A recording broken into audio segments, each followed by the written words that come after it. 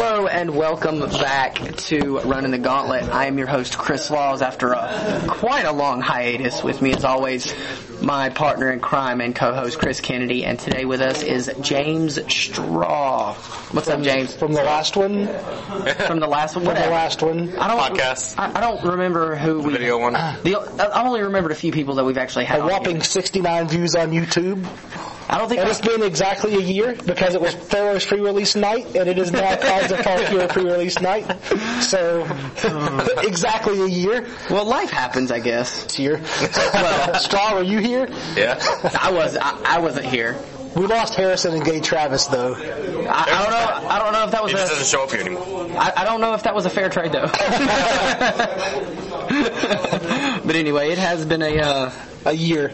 It has been a long time. A year. Guys. A year. It's been a year. I can count. I can totally count.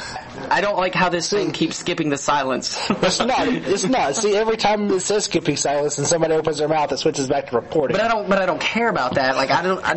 I want them to hear your dumb-ass silences because you can't think of anything smart to say, which is most of the time. Let us silence my phone. Let's do that. I don't think people want to hear that. For all of you guys that play Cards Against Humanity, this would be Girls at All Wasting. Yes. Wish I knew what that was. I haven't played Magic in we're here every 4 months. We're here every Monday. I know, but I haven't even played Magic in 3-4 months, so I don't think I ever played with any card that was outside of Theros. That we were completely and terribly wrong on, by the way. Yeah, we were wrong about everything. I went back and rewatched that episode. We were wrong just to bump us into the 70s on the views. But we were wrong about everything, and we apologize, guys, to all 69 of you that actually watched it. If that was 69. To be fair, all the times I edited it, for some reason, YouTube, when you first put up a video, every time you click on it, it'll count it as a view, even though it's the same IP address. Oh, so we only had 30 people watching. The first 15 or 20 views was me going in and editing things. Oh, so we only had 40. Eventually, a day or two after the video went up, it stopped counting my IP address as individual views and leveled out. Oh, well, that's awesome. Even less people watch. And I haven't heard from Chewy on the actual audio listens, but I'm hoping it's somewhere in the 3,000s as usual. I'm hoping it's somewhere above the 60s. I haven't actually got the numbers from Chewy. Well, Chewy. Well, hell, I haven't talked to Chewy in months either. It's been a long time. I've talked to Chewy, just not about our numbers, because there haven't really been numbers to check. Well, I've talked to Jack a few times, but nothing other than that. Yeah, I saw Chewy. I've talked to Chewy several times. I last saw Chewy at Grand Prix Richmond. He was doing his questions thing. I don't know if they went up yet or not, and I don't even remember them. But he definitely got me right after round one. I was walking, he was in. I can't remember who he was talking to. He was talking to somebody right in front of the judges station. I was walking up to turn in my result, and he just looks at me. Who are you? And I said, the luckiest motherfucker in the room. I'm pretty sure he's going to edit that out when it finally goes up. He's like, who the hell are you? I'm like, the luckiest motherfucker in this room. Well. And then I told the story of how my opponent, I'm mulligan to 6, burn against American. I'm mulligan to 6 on the play. My opponent snap keeps a 7. Plays a mana leak and then dies. I love Who it. am I? The luckiest motherfucker in the room. Oh man, how'd you get away with game 2? Same thing? I lost game 2. I won game 1. How'd you get away with game 3? No. I won game 2 because I was on the play. No. I was on the play. I was on the play, so I lost game 2. I won game 1. He didn't know what I was up to, and he kept a hand that wasn't really good against your dead on turn 4. Well, but I just don't see how you win game 3 when he knows what your plan is. He played a mana leak and died. I don't know why he kept. Hell, No, never mind. He played... Get your story right. No, he played an engineered explosives on 1, but all it did was took out a goblin god. His plan was I have engineered explosive for his 1-drops, air quote. So I had a couple of spark elementals in my hand, but I just held him until he popped it on the goblin god and then unloaded the spark elementals. There you go. Those will get there. Get off your phone. Hey, I said I was silencing it because girls text. I didn't say I was going to not respond every once in a while. Oh, you're actually talking talking to girls now? Yeah, I don't know where you've been the last, I don't know. Hold on, I'm doing Trinity math. 2, 5. 15 years? Might want to minus a few. Probably wrong. See, when you say talking to girls, my head hears it as talking to humans because you don't seem to find a gender relevant when talking to people. That is true. Well, I mean, when it comes to how I think about them, women are a little bit more important. When it comes to how I treat them and talk to them, it really is. So let's get to it, shall we? So we've got a lot. I'm sure that most of you have probably been reading articles, watching videos, listening to other podcasts. PB did his pre-release primer again. Yeah. It actually made me change my mind about what clan I'm going to be tonight. That doesn't happen very often. Usually PB agrees with me. This time he convinced me that I was wrong. Honestly, if I do end up pre-releasing, I have an idea of what I'll be, but since I haven't looked at the spoilers in a while or sat down and done my number crunching like I normally do. I will help you out. Well, I was thinking... No, PV's order was Junk, Rug, Mardu, Rug. And then the other two were terrible when he put them in an order, but I can't remember which one. I think he put Jeskai last. Really? I think American was last. Huh. Because I looking through all the spoilers as it came out, I was really kind of liking Rug a lot. The basic idea is play Junk, and if you have to play Rug, you can play Rug. If you really, really have to be Mardu, then pray your pull is aggressive. And then you shouldn't be the other two clans, even if you have to be. You should just play something else. But I think obviously we are recording this on pre-release night, so anything that we have on sealed will be irrelevant by the time this goes up because, as you all know, Chris Kennedy is lazy, and it'll probably take him a week to get this up. So by Friday, we should have something up for you. Now, that being said... Welcome to the release primer. We're not even going to talk about the release primer. We're just going to cut straight into... What people want to talk about. News standard. And we're going to try to be better than we were for last News Standard. Yes, or maybe we'll talk about a little bit of news too. I mean, if in case anybody hasn't heard, the community team won. Go Community. I forgot about the Community Cup, honestly. I didn't even watch. Oh, God. Nate Holt was one of the judges for Iron Root Chef, but he did it in character. And he just completely trashed people. If you haven't seen it, it is on YouTube. By the way, YouTube channel. By the way, for those of you who don't know, we are recording this on National Talk Like a Pirate Day, so is it? In honor, fuck off. We be talking like pirates. I'm editing this out. No, you're not. I like pirates. Do you not like pirates? They're a little too 18th century for me. A little too 18th century. I wish they would do a pirate set. That'd be kind of cool. Arg, I be playing the ship captain. Have an artifact called the peg leg. See, the problem with a pirate set is the arg would probably be a keyword. You're probably right. Let's just hope it's not an unset where you have to actually say arg as you cast the spell. Yes. I would anyway. The bonus. I would anyway. Anything that is keyworded with arg, I would say it anyway. I would talk the whole game like a pirate. Every game. Just be fun. I mean, because, they don't care about...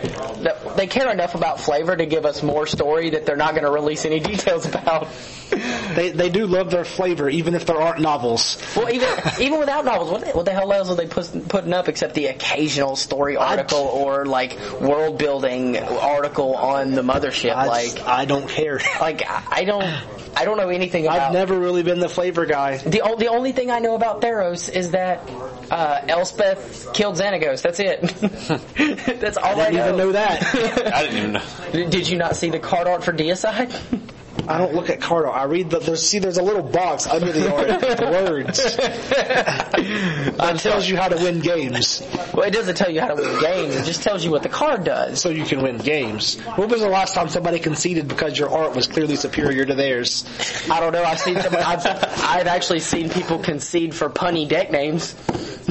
What was it? I think it was Scars Innistrad block. I forget who it was, but I saw somebody, I was watching a game, somebody was playing a Snapcaster deck playing White Sun Zenith, and he goes, what's your deck? I didn't hear what the deck was called before. He's like, the other guy was like, what's your deck called?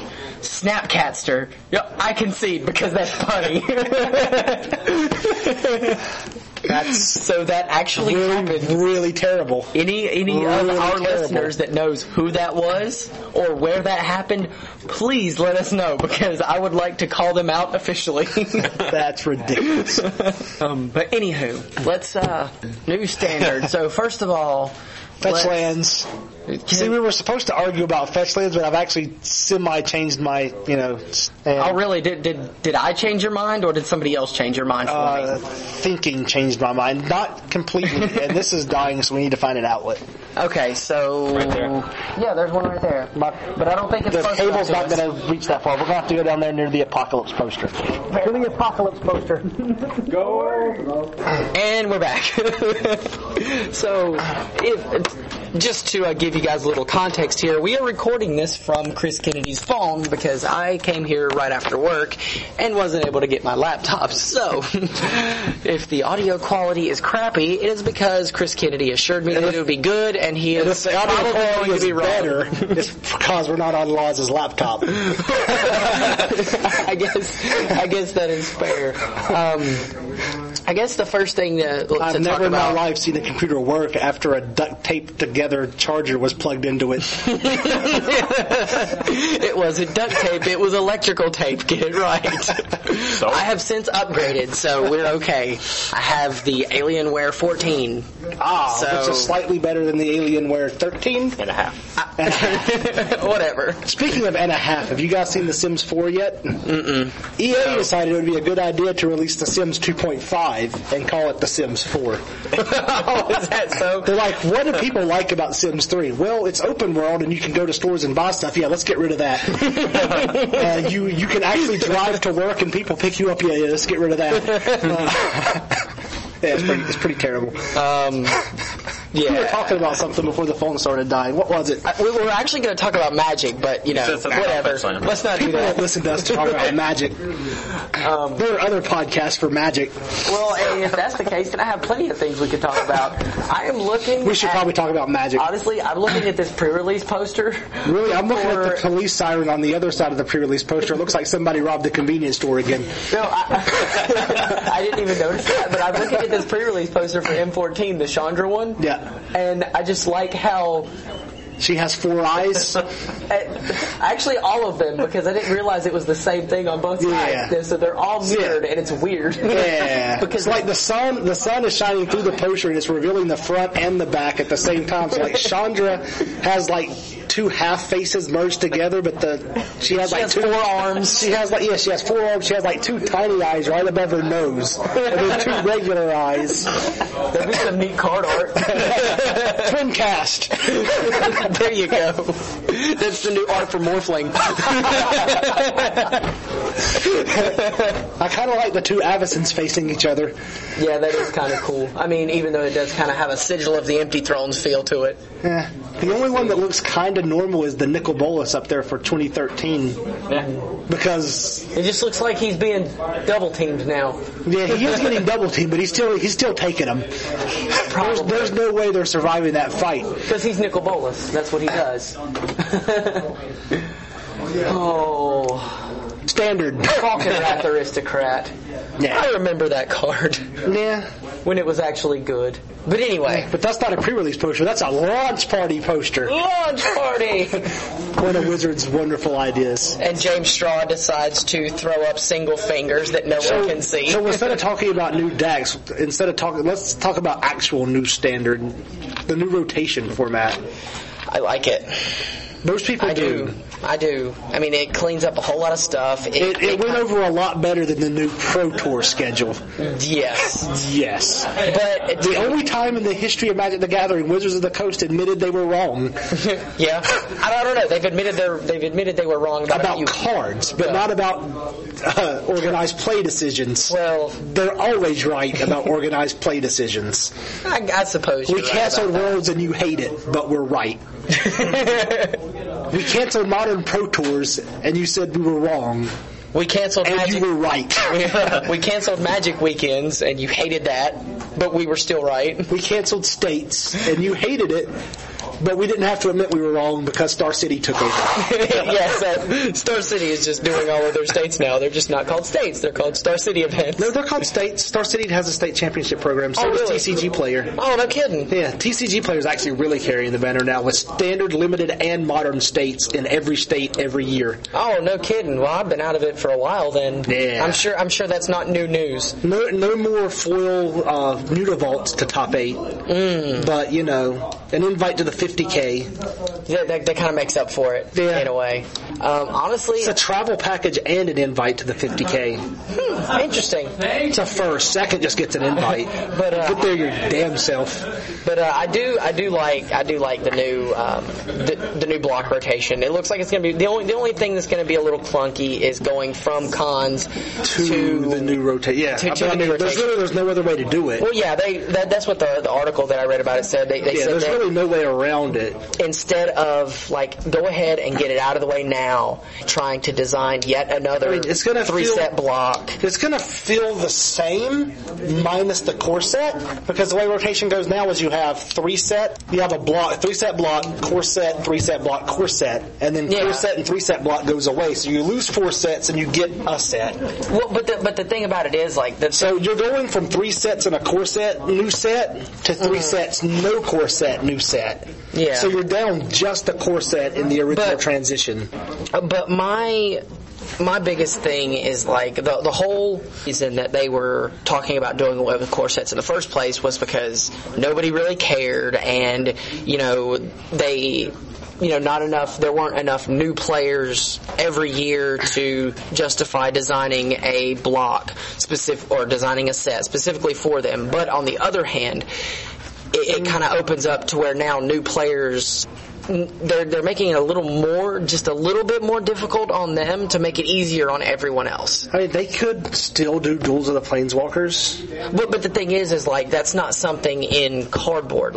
New players aren't going to like it. They're going to want to come to a shop and try something out before going and spending $15 on an online game that they're rarely going to be able to play with anybody. It's 10. Well, it's 10. Nobody would pay $15 when there's Magic. Well, I don't know because I don't pay for them anyway. I'm a pirate. Arr.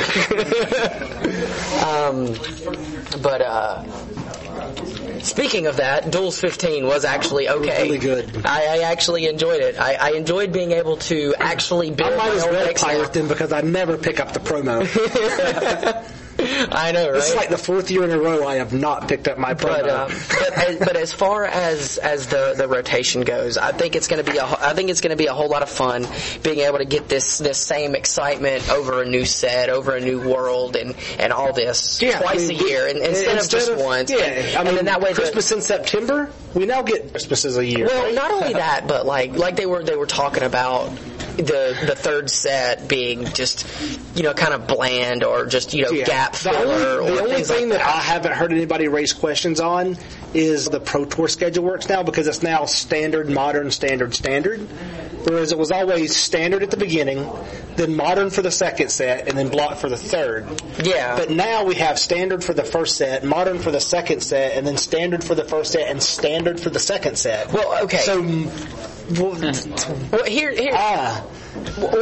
what they might do is, I don't know if why is Modern only played in half the blocks? Well, the reason why is because awkward. A lot of, I can imagine, it seems awkward to have two standard Pro Tours in one block, and then only have one standard Pro Tour in the other block. Yeah, it seems awkward. That does seem awkward, but from the Modern standpoint of it all, you can't have half the Pro Tours being Modern. But another That's thing just is not where they want to be. But the reason that it makes it awkward is because you have to fit a Modern Pro Tour in somewhere. Yes. But Modern doesn't change enough, make you want to have one a year is good. One a year is good. But then that raises the question: if we're going to have it just feels awkward. If we're going to have 4 Pro Tours, where are we going to fit this one in? Yeah. What would be perfect, honestly, would be to do a Modern Pro Tour smack dab in the middle of Pro Tour Standard and next block standard. Have 5 Pro Tours for the year, do standard, Modern, standard. There's only 4 sets. No, but what I'm saying is create a Pro Tour without a set release. Just call it Pro Tour Modern. Sure, why not? I mean, they've done a lot of other dumb shit in organized play. Why stop? But they were never wrong until now. But that's what I'm saying. Like, why? It doesn't make sense to, like you said. It just feels awkward. And I think there's a better way to do it. It's just all of the ideas that I have to do it involve doing things that Wizards does not want to do, like give away extra prize money. Well, yeah, or give players what they want for organized play. That's something that they've seemed to be against. But yeah, I think it's going to be a whole lot of fun. Flavor fans, I really hope that I really hope that the comment that was made in the article, that part of this is, or they're looking at it from a kind of flavor perspective too, to keep planes from getting stale, to keep storylines from getting stale, that they start releasing more flavor-based content. Yeah, but they also have to either create new planes or take us back to planes we've already been to, which kind of fits into the stale thing. You're like, really, Zendikar again? Weren't we just there 5 sets ago? But here's the thing about that, though. In the article, if you didn't notice, said that if they did 1 block a year, they had planned enough, flavor stuff, enough planes or returns for the next 10 years plus. Easy. Which gives us the next 5 years plus, now that there are 2 blocks a year. Yeah, but what I'm saying is they still have all of that flavor but what content. happens when that flavor runs out? They're always going to have more. Like, they have world building panels twice a year. Yeah. So, I mean, and they're not... What I'm saying is there is a finite amount of creativity inside of Wizards, and that could last for a long time. But by taking it from 1 block a year to 2, you're then halving. But here's the thing, that we're under the assumption that this is not coming from anything that has come from Wizards, from the R&D team, from anything. This is just my theory that all of this flavor content, especially post-flavor fans know what the mending is. Post-mending, which was Time Spiral block, right before Lorwyn. Everything, your word for it. Everything that has come out post that has been so all over the place. There's no way that one single group of people has been able to come up with all of these vastly different planes. And also we have a lot of inspiration to draw on from Future Sight cards. We have a lot of inspiration to draw on from Plane Chase planes. There are a lot of planes in Plane Chase that we haven't seen yet. How many times can you go to a new place that feels new? I can think, hey, welcome to Tarkir. That's a place ruled by warlords, and everybody goes, hey, this kind of looks like Champions. Well, okay. There are a couple of planes that I can think of. Well, one of them, with cons coming out, kind of gets knocked off my list. But there is one plane that just from like art or just from the plane card itself is Vren. I don't know if you remember that plane from Plane Chase, but like that would be that seems like just what I imagine it could be. Seems like somewhere I'd like to go. And even though like they say cons feels like Champions, it does. But in a way, like it only feels like Champions to people who haven't done any looking into what the actual setup it's not, for it's this not a block flavor is. thing. It's more of a feel thing. It's like warlords and warriors and but the thing monks and. But the thing about it is, like, but you have to look at the context of it all, because, like, yeah, it is all that. But these all of these warring tribes, it has to do with extinct dragons. Yeah, and the flavor's there. I'm not saying it's not. I'm just saying. But once you look, it's not completely original. Is the fact that it kind of feels like Kamigawa. It only feels like Kamigawa to you because you're just looking at creature types. But how many people actually are like you that look into the flavor? Most people just want to play Magic. All of this discussion right here is coming from a flavor standpoint. Yeah, like honestly, looking at what they said in the article about what they wanted to do with flavor. Most Magic players wouldn't even mind if flavor went away, if planes went away. Just print cards in block formats. Like, give us a few keywords, give us a slight feel to what the format's going on, but flavor, you know. But you also got to look at it this way. Flavor kind of ties everything together for most Magic players, but not only does it tie everything together and make it a little more synergistic. Like, even though cons is a bottom up block. You want to explain that to people that don't really know what we're talking about? Because I've read about this. You go ahead. I think you can do it better. Because you really are the type of person that thinks about this a lot more than I do. Okay, I can't remember exactly which is which.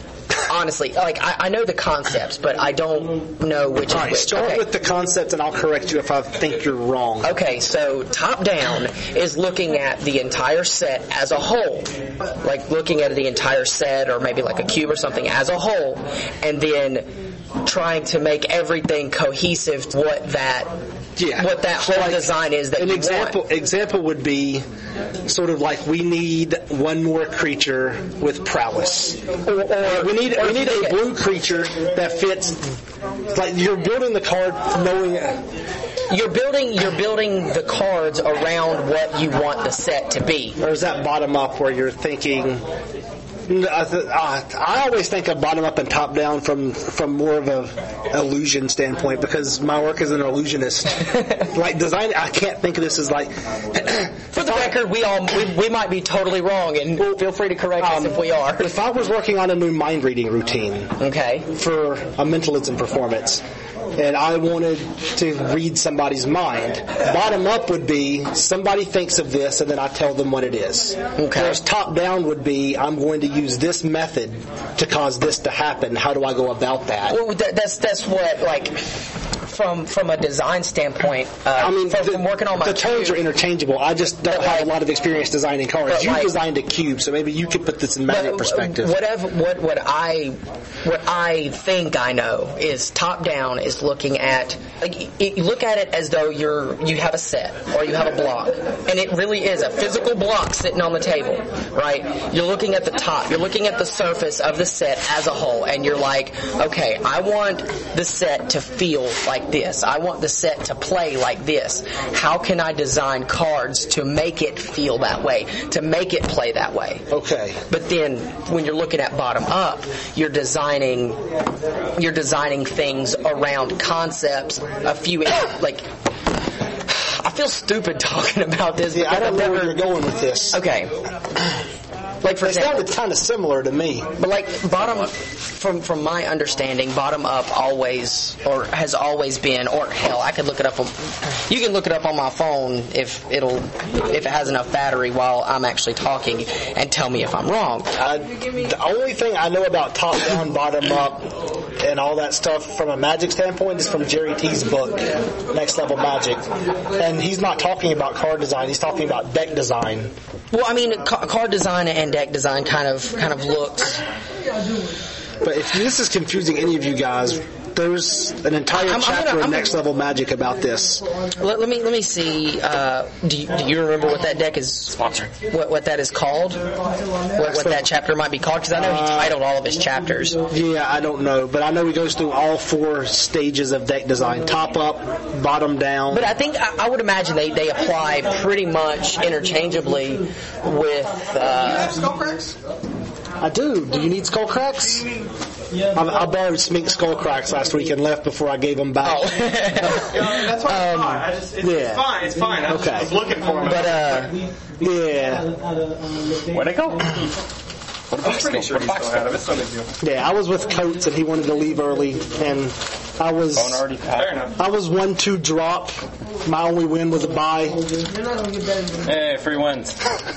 okay, so apparently Wizards has released a couple articles On top, down, and bottom up? Yes. Awesome, I did not know that. Yeah, they Continue. I didn't know they did either. Yeah, like I said, my only knowledge comes from the Jerry T article. So just completely ignore podcasting. Completely ignore whatever I just said, and I'm going to see what Wizards has to say about And it. Smink has left. If you ever want to know how to get rid of a German, just mention microphones. Or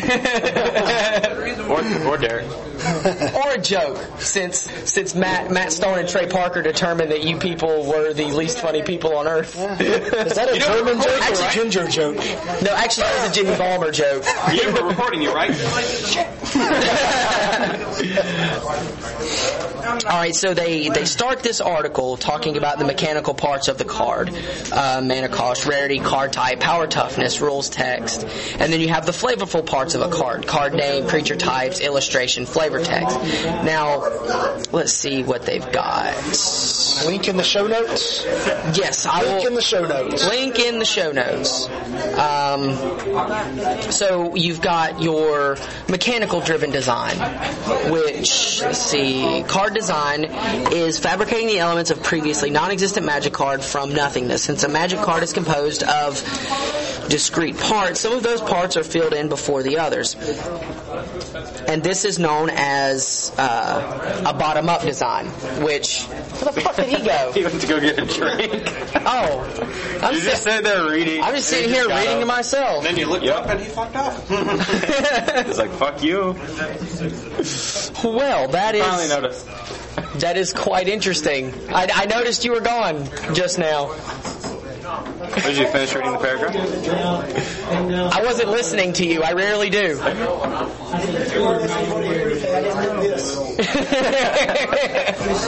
Because I was reading.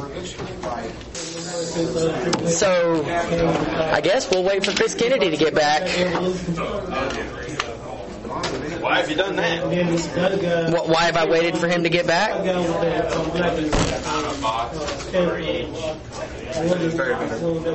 Is it bitter?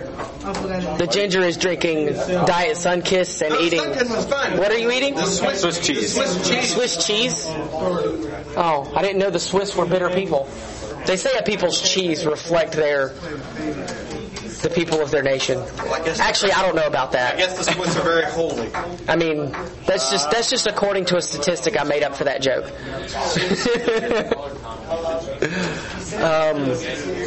Well, quick commercial break then, guys. Brought to you by Swiss cheese. This commercial Diet break brought to Sunkist. you by Swiss cheese and Diet Sunkist, the dinner of champions. Oh, and whatever drink Chris Kennedy decides to get, because apparently it was important enough to interrupt our podcast. And have a conversation. But we will be back shortly, guys. No. I got tired of... This commercial break also brought to you by Mug Root Beer. There's no A&W. Not another movie for this commercial. Okay. A&W might. So actually, this commercial break was brought to you by Swiss Cheese, Diet Sunkist, and Mug Root Beer. Somebody finally pointed out the fact that Germans just sit around eating Swiss cheese out of a pack and drinking Diet Sunkist out of a 2-liter bottle. Okay, so this... Is that a German thing or a ginger thing? Who knows? We have to consume the foodstuffs of those we hope to conquer. The Swiss and the orange? So if you are Swiss or orange, watch out. No, the Germans are coming. Actually, I think you have that wrong. You're not eating Polish sausages. Instead of the The British are coming. The British are coming. The Germans are coming. The gingers are coming. The gingers are coming. Okay, so... Then they don't want your land. They want your soul. And we're back. Okay. So, according to this Wizards article, which will be linked in our show notes... I went to get a drink to get away from articles. They have... I'm going to go get another drink. Card design is from Wizards' standpoint... I'm going to get a piece of cheese. is divided between mechanical-driven design, also known as bottom-up design, or that's what I was thinking. Flavor-driven design, which is top-down. Instead of a whole. See, I was kind of right about that. See, you're looking at, instead of building like top-down, top-down is where you build mechanics to fit a world. And bottom up is where you build a world to fit the mechanics you want to play. Which is exactly where I was trying to go with my illusion. See, I was kind of right. I just didn't know how to word it. Yeah. So I was trying to use an illusion. Like, I don't know how many people listen to us are, performing stage illusionists. But whoever out there that is, Robbie Coates gets this. Irrelevant. Yes, high five. There we go. The first Robbie Coates joke of season 2. But anywho, so Cons is a bottom-up design, which means when Wizards approached this block, they approached it from a mechanical standpoint and then built the world around the mechanics that they wanted to input. Okay. I don't know where we were going with that, but I don't remember how this conversation started. Something about fuck Wizards, you canceled worlds. And then we said something about card design and there was something about Germans and ginger. It totally threw me off track. This is what happens when you put 3 dudes with ADHD around the microphone. And this is why it's called running the gauntlet. You're running the gauntlet of idiots, not cards. It has nothing to do with playtesting the gauntlet. It has to do with where the fuck are we going with this? And 2 of them either went to Trinity or is going to Trinity. Whatever. It is what it is, I guess. But anywho, so go away, Coach. Let's see if we can't get back on track here. So new standard. We were talking about new standard. Now, I mean, this started with the whole actual new format rotation. I don't know how we got on set design. I think what we were looking at is we were discussing how many more sets they could come up, how many new worlds they could come up with. Well, exactly, because and I made the comment that it's a bottom up. This is a bottom up set. So the actual world, the actual concept of Cons. Grab me a handful. Skins. I love pork rinds. But anyway, the whole concept of Cons came around. I'm not sure whether it was the. Thanks, mate. I'm going to take a stab and say that what Wizards wanted to do. Anything in hot oil and it'll come out delicious. That what Wizards wanted to do was make a wedge set, is what they wanted to do. To complete the cycle of wedges from Alara. Exactly. Or to find a way to, because even though I know barely anything about the flavor yet, I imagine that the Planar Chaos Dragons possibly be the clan or tribe aligned dragons. I'll have to look. The dragons were extinct. They are extinct now. But you're saying when Planar Chaos was printed that the dragons were still on Tarkir? Possibly. From a flavor standpoint. I mean, most of you probably don't care about this, so we'll make sure in the show. Everybody knows that Sarkin's the only dragon on Tarkir. Technically, he's not a dragon; he's a dragon shaman. But anywho, technically, that fucker flew away. Okay, what we'll do is in the show notes we'll put the minute and second that the flavor discussion stops. That way, those of you who don't care can skip it, but you are gonna miss a few jokes. So we got jokes and jokes and jokes. I'm gonna go get a drink. Whatever. That was one of the jokes. But anywho, if we're... Paul's busting out laughing. You doesn't even get it. You're right, I don't, but you made it. It's a Cards Against Humanity reference. Okay, because you made a masturbation motion. You want me to share? Sure. So we're playing Cards Against Humanity. For those of you who have no idea what we're talking about, this is where pause comes into play. Pause, YouTube, Cards Against Humanity. Yes. We were playing a game a couple weeks ago, and we were playing in reverse. So when you play in reverse, you answer white cards with black cards. Okay. So the white card, the force got flipped up. And somebody answered it with the black card, what's been making life difficult at the nudist colony. And then I pointed off in the distance. I said, hey, look, over there. And I started making a masturbation. Wait for it. And now every time the force pops up in conversation, hey, look, over there, look. That was mine, remember? Oh, so I don't remember how to say it. I guess I need to start playing Cards Against Humanity. I have this thing where I make answers funnier even if they're not mine. Like, I don't know how many points I've lost. You're like the... I made a good joke about somebody else's answer. You're like the Seth Rogen of the card shop. What you say isn't actually funny. It's only funny because it's the way you say it. I think I'm pretty funny. And so does Seth Rogen. We'll put up a poll. But anyway, if back to what we were talking about as far as the new standard, the new format rotation and whatnot, like when there are a lot of inspiration that Wizards can draw on as far as what you're looking saying at bottom-up sets. As long as they alternate, like even if they start running out of ideas, they can go, well, what if we did this? Well, what if we did a bottom-up set this time? Let the world build itself while we do what your idea was. When Wizards is out of ideas, they don't have to go, oh fuck it, return to Zendikar. Yeah, they can bottom up a new world. Exactly, because that's essentially what you had pitched.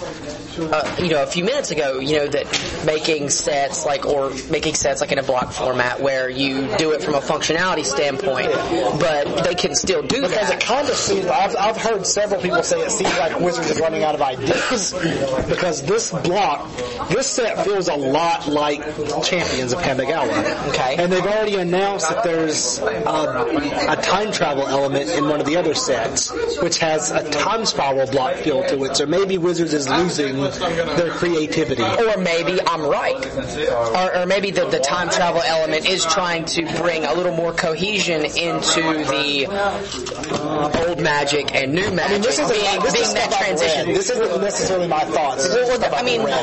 And stuff you've read, I can't dispute that. But we can talk about, and maybe that's what it is this is Wizards' attempt to try to bridge. There are comparisons between this block and blocks from the past.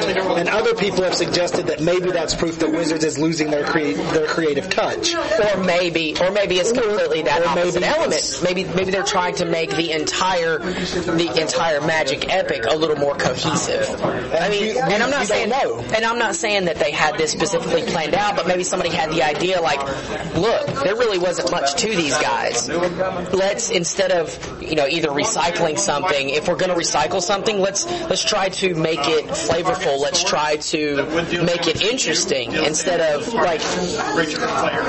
Mirrodin. Going back to Mirrodin was awful. I think that's the general consensus. Going back to Mirrodin was awful, and going back to Ravnica was the polar opposite of awful. But I think they went back to Ravnica because everybody loved Ravnica so much. And not to mention, Ravnica was the last great limited format. Yeah. The return to Ravnica was a return to good limited formats. So, but I think if we're talking about return to, plane returns or return trips to places. Everybody was convinced that Return to Zendikar was coming to bring us fetch lands. But now that Tarkir has the fetch lands, are we going back to Zendikar for fetch lands, or are we going back to Zendikar just to go back to Zendikar? That's another theory. But do we get the other 5 fetch lands? Do they use Return to Zendikar to bring all 10 fetch lands into Standard for a short period of time? Honestly, I don't think that the fetch lands would be the reason to go back to Zendikar. Clearly it's not now. Now that we have the, I'm not even talking about that. If we're talking about, if we're talking about them building a a return to Zendikar set. It would be a top-down set because we already know the world.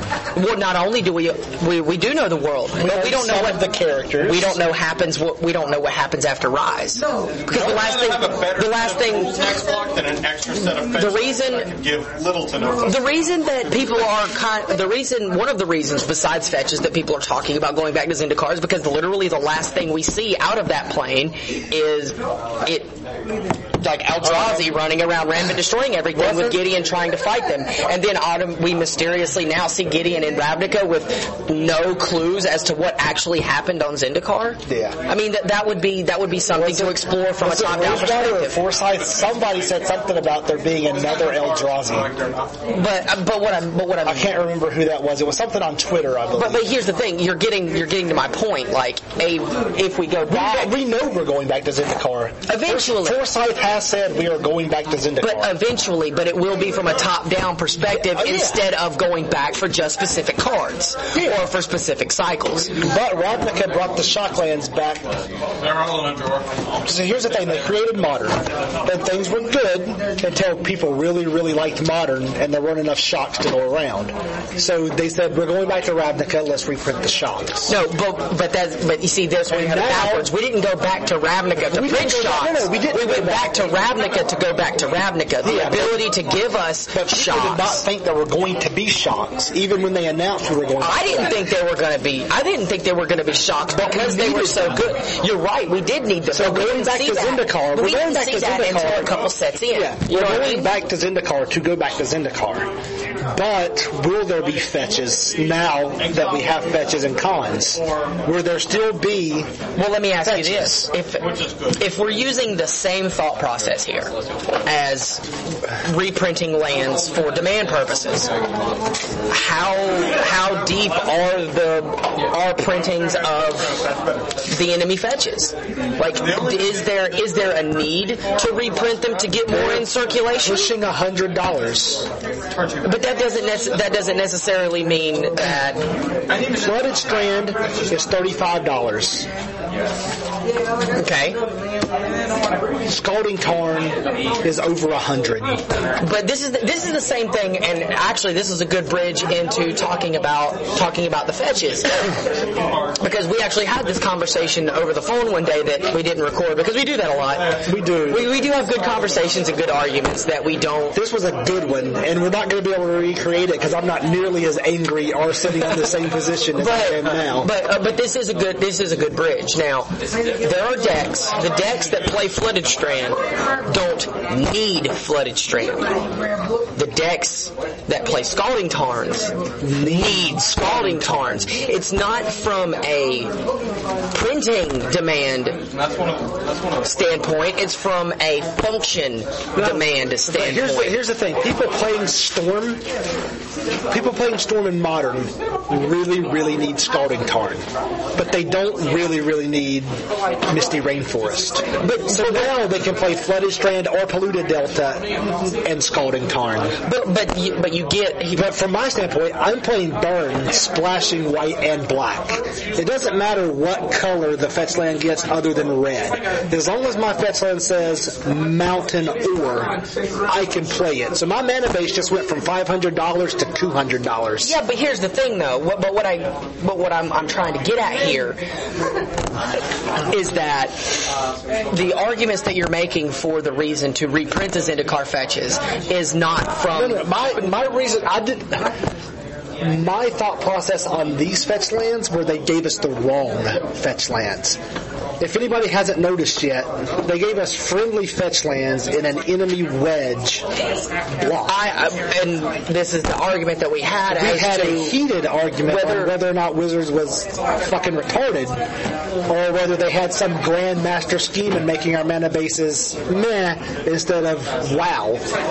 Well, but my argument was that which fetches they are don't matter. I think it matters greatly if you're trying to play American Control and Standard, but you only have Flooded Strand as compared to Scalding Tarn and Arid Mesa. But the thing is that base looks a lot better. You have Flooded Strand, and you also have so as long as it's as long as you're playing blue-white with a splash of red, your mana base is fine. You have Temples, you have a Tri-Land, you have Flooded Strand. But if you're trying to play red-blue or red-white splashing one of the third color, then the Flooded Strand starts to look worse. Yeah, but my big point is that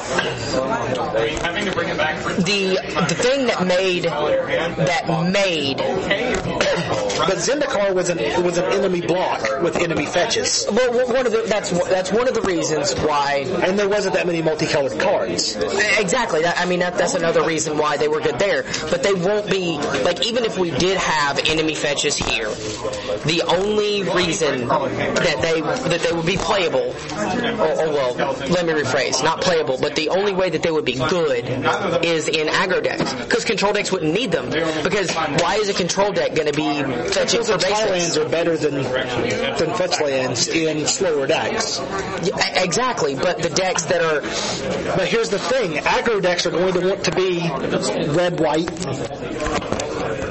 Are we sure about that? Honestly, really, are we sure about that? We'll talk about aggro decks when we get to the actual decks. Honestly, I think mono black, I want to play an aggro deck with this basic, essentially mono black with Rabble Master and Burn Spells. Okay. But what does the mana base look like? Basic lands and Bloodstained Mires? Sure, why not? And maybe Polluted Delta, since it's mostly black and it can thin your deck. Or maybe you played Painlands. Is there a black-red Painland? They didn't print all of the Painlands. They only gave us 4 or 5. They gave us the friendly ones. Didn't they? Or did they give us the enemy ones? They gave us the enemy ones, I believe. Did they give us the enemy ones? Because I know there's Chivalry. I do not believe there was a black-red Painland in Standard. Oh, that's right. I totally forgot that they didn't give us all 10. Yeah, they did not. Maybe that's the reason why they printed the friendly fetches. They gave us enemy Painlands with friendly fetches. I honestly doubt they're going to reprint the other fetches so quickly. If they we've never had 10 fetches in Standard ever. Whoa, hold on. But also, if you're looking at it like this, there was that same time gap between the reprinting, or between the first printing and the reprinting of Shocks, because we had Shocks, then no fetches, and then fetches, and now we had Shocks, no fetches. So if they were to reprint the Zendikar fetches, there would be that same time gap between, some of the best, besides beta duels, the best lands that they've printed. If they reprint fetches, it will be in the Return to Zendikar block. Yes, but we don't know where that falls on the timetable. It could be after Khans rotates out. They could let the Khans fetches rotate and then bring in the Zendikar fetches, or they could print the Zendikar fetches just in time for Khans, so we have Khans, no fetch lands, Zendikar. We know we're going back to Zendikar. We don't know when we're going back to Zendikar. But even if we're going back to Zendikar, there's no guarantee that they're going to reprint those. No, there's not. There was a lot. I think for the most part, they solved the fetch lands are too expensive in Modern problem. Sure, Scalding Tarn's not cheaper, but we never had Polluted Delta. But it does allow for those decks to be cheaper.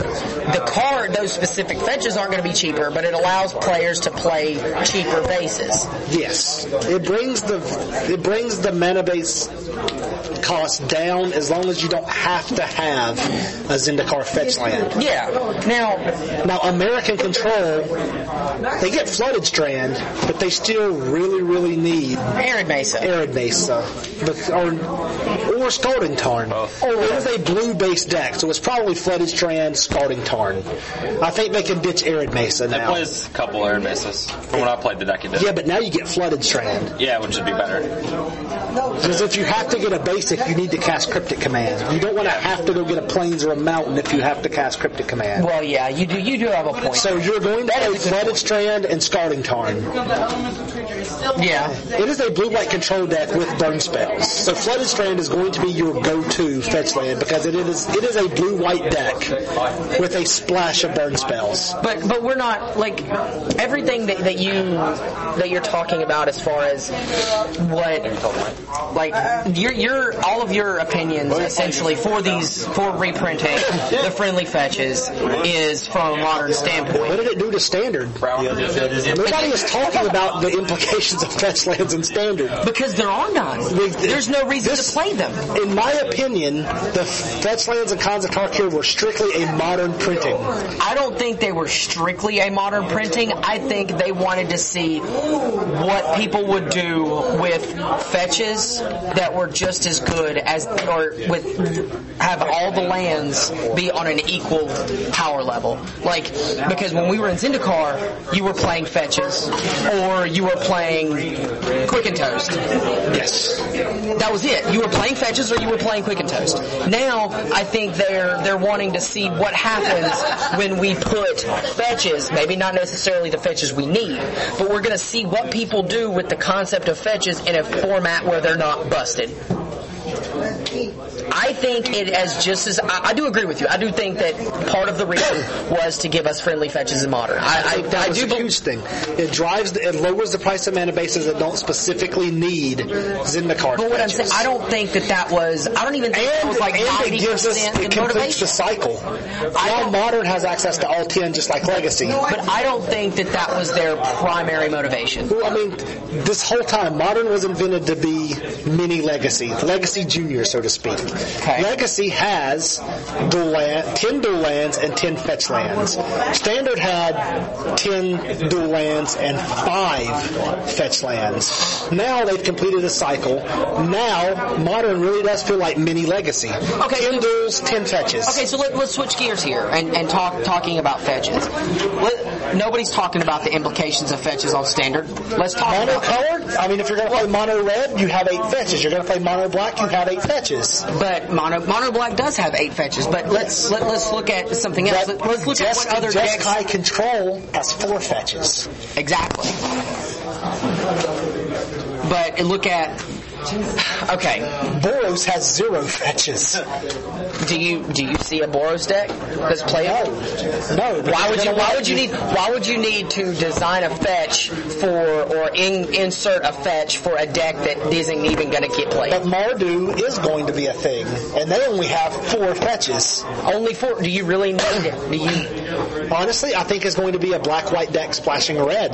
Do you really think so? You don't think that they're going to be playing black-red splashing for white? It could be red-white splashing black. Me personally, I think the deck is going to be playing red-black. I think the aggro deck is going to be red-black. It's going to be red-black splashing for white. It's going to be cheap red and black creatures splashing Mardu Charm and Mardu Ascendancy. And the 5/4 for 4. But there was a big part of people going, I want to be red, white, black. Because that guy is pushed. But that's what I'm saying, and we're talking about... the mid-range deck is going to be red, white, with a little bit of black. Well, okay. It's going to be... Here's another things theory. like Brunaz, Goblin Rattlemaster.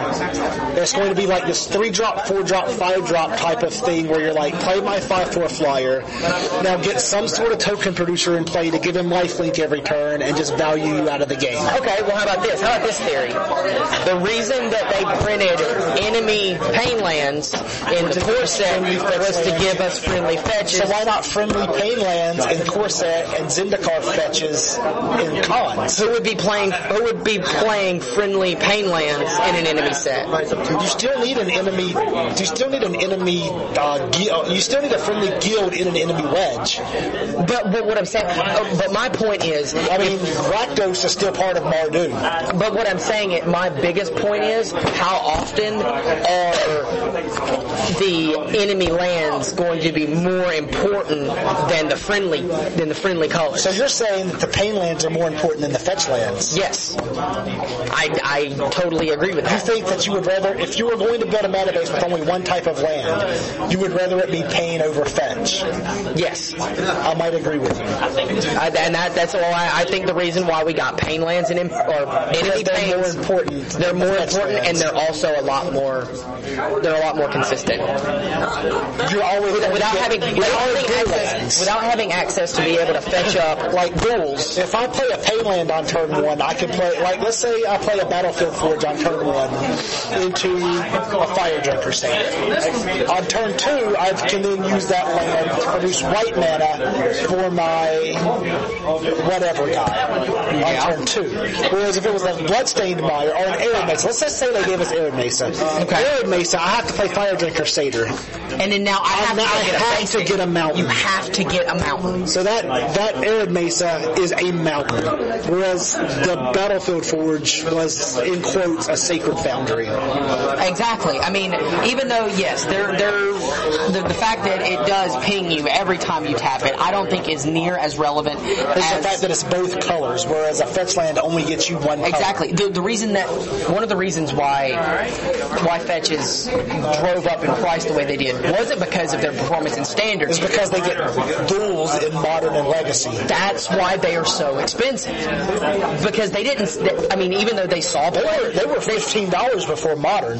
That's what I'm saying. Modern having the reason that everybody is so hyped about fetches and everybody wants fetches is because their implications in other formats. They didn't make that big of a even though they did make a splash in Standard. They didn't make near the splash, but they didn't make near the splash in Standard that they made in other formats. Because in Standard they've always gotten basics. They have to get basics. They've always gotten basics. That's why they're in cons and not in 15.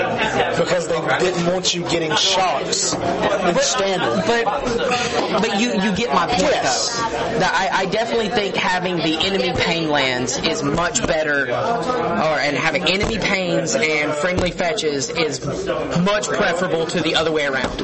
I agree. And I think that's my biggest point. I still think they could have given us enemy both, enemy pains and enemy fetches. I think that'd have been too much. Like, honestly, because then what if we were playing? We may be thinking about this too much. What if we were playing like a friendly color combination? Like what if I was playing red black? Now I have fetches and pains that don't get me both of the colors that I want. You have to have one of one, but they're pushing enemy. But what I'm saying is you have to have, if you have one, you have to have at least something of the other. That's why every single time there's a cycle. Not only is there a cycle in half. But what I'm saying is not only is there always a cycle. Look at every time they've printed dual lands, right, and spread them across the entire block. There has always been at least one friendly color and at least one enemy color in every set, and that's why, because you can't. We're talking about two different sets coming together to complete a pseudo cycle.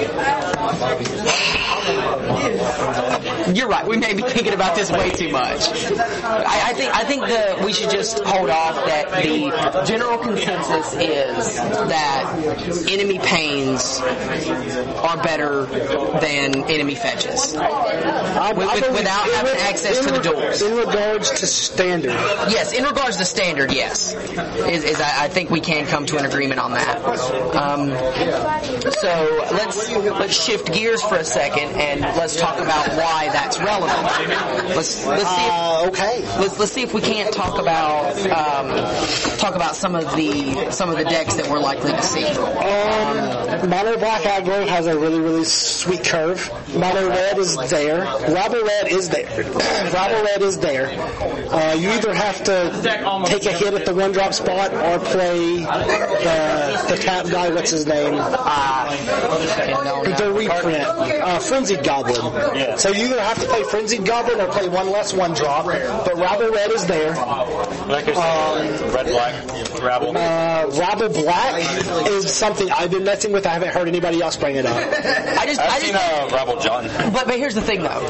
It makes it a lot better when you're able to have things that make goblins other than just Rabble Master. I think like blue-white. Is blue-white control still a thing, or are they going to want to splash red? They're splashing red. For what? Is Jeskai Charm good enough for a control deck? Tap a creature, deal 2 to a creature. Yeah, tap a creature, shock a creature. That thing's pretty different. Fire and Ice, Entwine. Yeah, that's pretty. They gave us Fire and Ice with Entwine. Yeah. Another reason is even though it's not Jeskai controlled, there's a really sweet shitstorm. The all-in soldier deck from the Pro Tour, the white deck that just like dumps a bunch of soldiers in play, plays an obelisk, and then kills you. Yeah. I think it was Craig Westco put up a version of it for post-rotation. I'll have to look at that list because he wrote it for TCG Player, which is not a website that sees a lot of attention, but that is where he writes. Well, we are going to plug TCGplayer.com. I mean, they do have pros. Melissa DeTora writes for TCG Player. She does. So there are pros there writing about the new format. And to be fair, sorry TCG Player, I only read your stuff for post rotation because to be honest, I really don't care what Craig Westco thinks any other time. But I think I was really disappointed. Conley Woods put up an article called "Unloading the Brew Boat" or something. I'm like, ooh, it's like unloading the brew something or whatever. I'm like, Conley's up to something. And I opened the article. No, it was a bunch of brews for current standard. Like I looked at the first list, I'm like, this is going to be spicy. I'm like, Godless Shrine? What? Temple Garden? I don't think Conley knows what's going on. Probably not. No, he was unloading all of his ideas before they rotated out. And I thought he was unloading new standard on us, and he wasn't. So fuck you, Conley. I think Rug will be a new standard. What does it look like? It's mid-range, obviously. Rug is always mid-range. Rug is always it's an aggressive. It's a very aggressive mid-range. I really want to build Rug too. I've always been a Rug fan. You play Rug like I play Red Deck Wibs. I play. If there is a format, I'm going to try to build Rug for it. I think it'd be really good. On Lackey, I played Rug Delver. I played no Rug because it played Tarmogoyf from Progenitus. I still hate that name. Like I understand why it's called No, but it's not No Rug. It's clearly Rug. That's like playing No Red and leading with a mountain into a Goblin God. And then in Commander, my favorite commander of all time, and what I personally think the most busted commander right now is Riku. It's definitely not that one. It is definitely Riku. I've definitely tried to make her work. Like Riku's my nigga for real. Yeah. Like he's good. He's very, very good. He's very good. And I plan if I do end up pre-releasing, I plan on going Rug. Yeah. Second best color. We've been through that. Second best color. I won't be playing junk just for a few specific cards. I don't go into it's not for specific cards. Paulo made a very, very good point on why it's the best set mechanically and even card-wise for sealed. And I just picked it. Would you like to elaborate than just assuming that they know what they're talking about? Because first of all, it's Paulo. If they're listening to us and they don't know what they're talking about, Outlast is a very good late game mechanic. Yeah. But that's not it. The Outlast creatures are lords, right? Most of them have an ability that grant things to creatures with 1/1 counters, not creatures with Outlast that have 1/1 counters. And PV laid out he wrote an entire paragraph of cards that say put a 1/1 counter on target creature/creatures. So, and most of them are instants. You can go into combat and somebody's like, I'm going to attack you with my flyers, and you can go, well, I'll block with this guy, and before damage, or no, before blocks, I'll put a 1/1 counter on this guy and eat your flyer. Yeah. Or you could go, or even before damage, like even if you want to block. Even if you want to suck them in. Not to mention, you can make this grand attack, and then when they go to declare their blocks, you can go, I'll put a 1/1 counter on this guy and a 1/1 counter on this guy. Now they have lifelink. Yeah, well, that's what I'm saying. Like if you want them to block and suck them in, like that is pretty. And he made a good point. Yes, you have to tap your creature at sorcery speed to outlast, but you really only have to outlast once.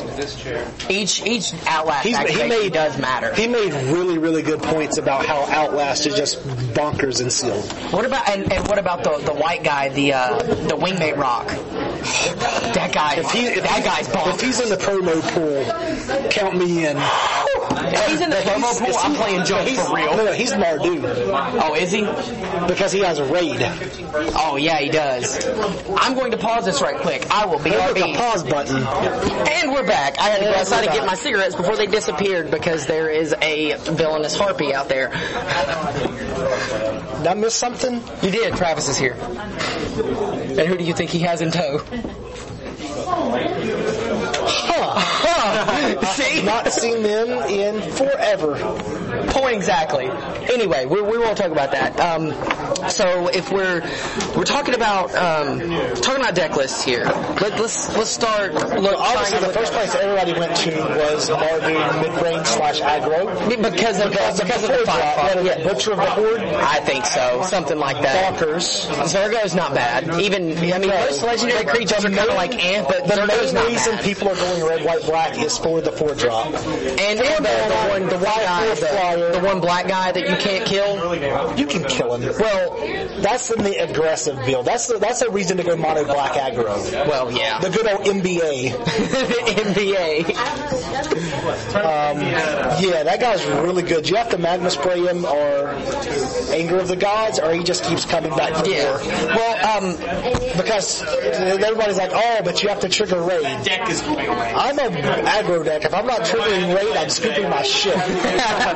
So another deck that I want to mention that I found, it was actually posted on the website of a local one of our the Storm deck. Yes, the Storm deck. That was really sweet. Yeah, it actually looks like it'd be halfway decent. The deck. The only thing that's missing is a card with Storm.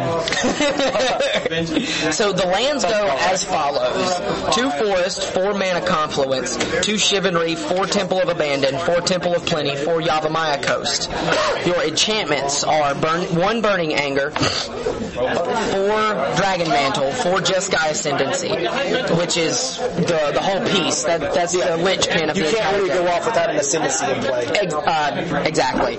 You've got 2 Kamatra's Favor, 4 Nihilious Presence, 3 Stratus Walk, 2 Eidolon of Blossoms, 4 Kiora's Follower, 4 Rattleclaw Mystic, 4 Sylvan Keratin, 3 Commune with the Gods, 3 Krufix's Insight, 2 Dig Through Time. Like basically what this deck does is by turn you play Dude on 1 or 2 if you play 1 on 1 you can, if you get lucky, you can play your Ascendancy on 3, and then on 4 you play something, and then by turn 5, turn 6 at the latest, you with an Ascendancy in play, you go off. Quotation marks. So you tap your guys, you make mana, and then you play your enchantments, your Dragon Mantle, your Nihilious Presence, whatnot. Stratus Walk, evasion is huge. Your Stratus Walk, and then you untap your guys and make them bigger.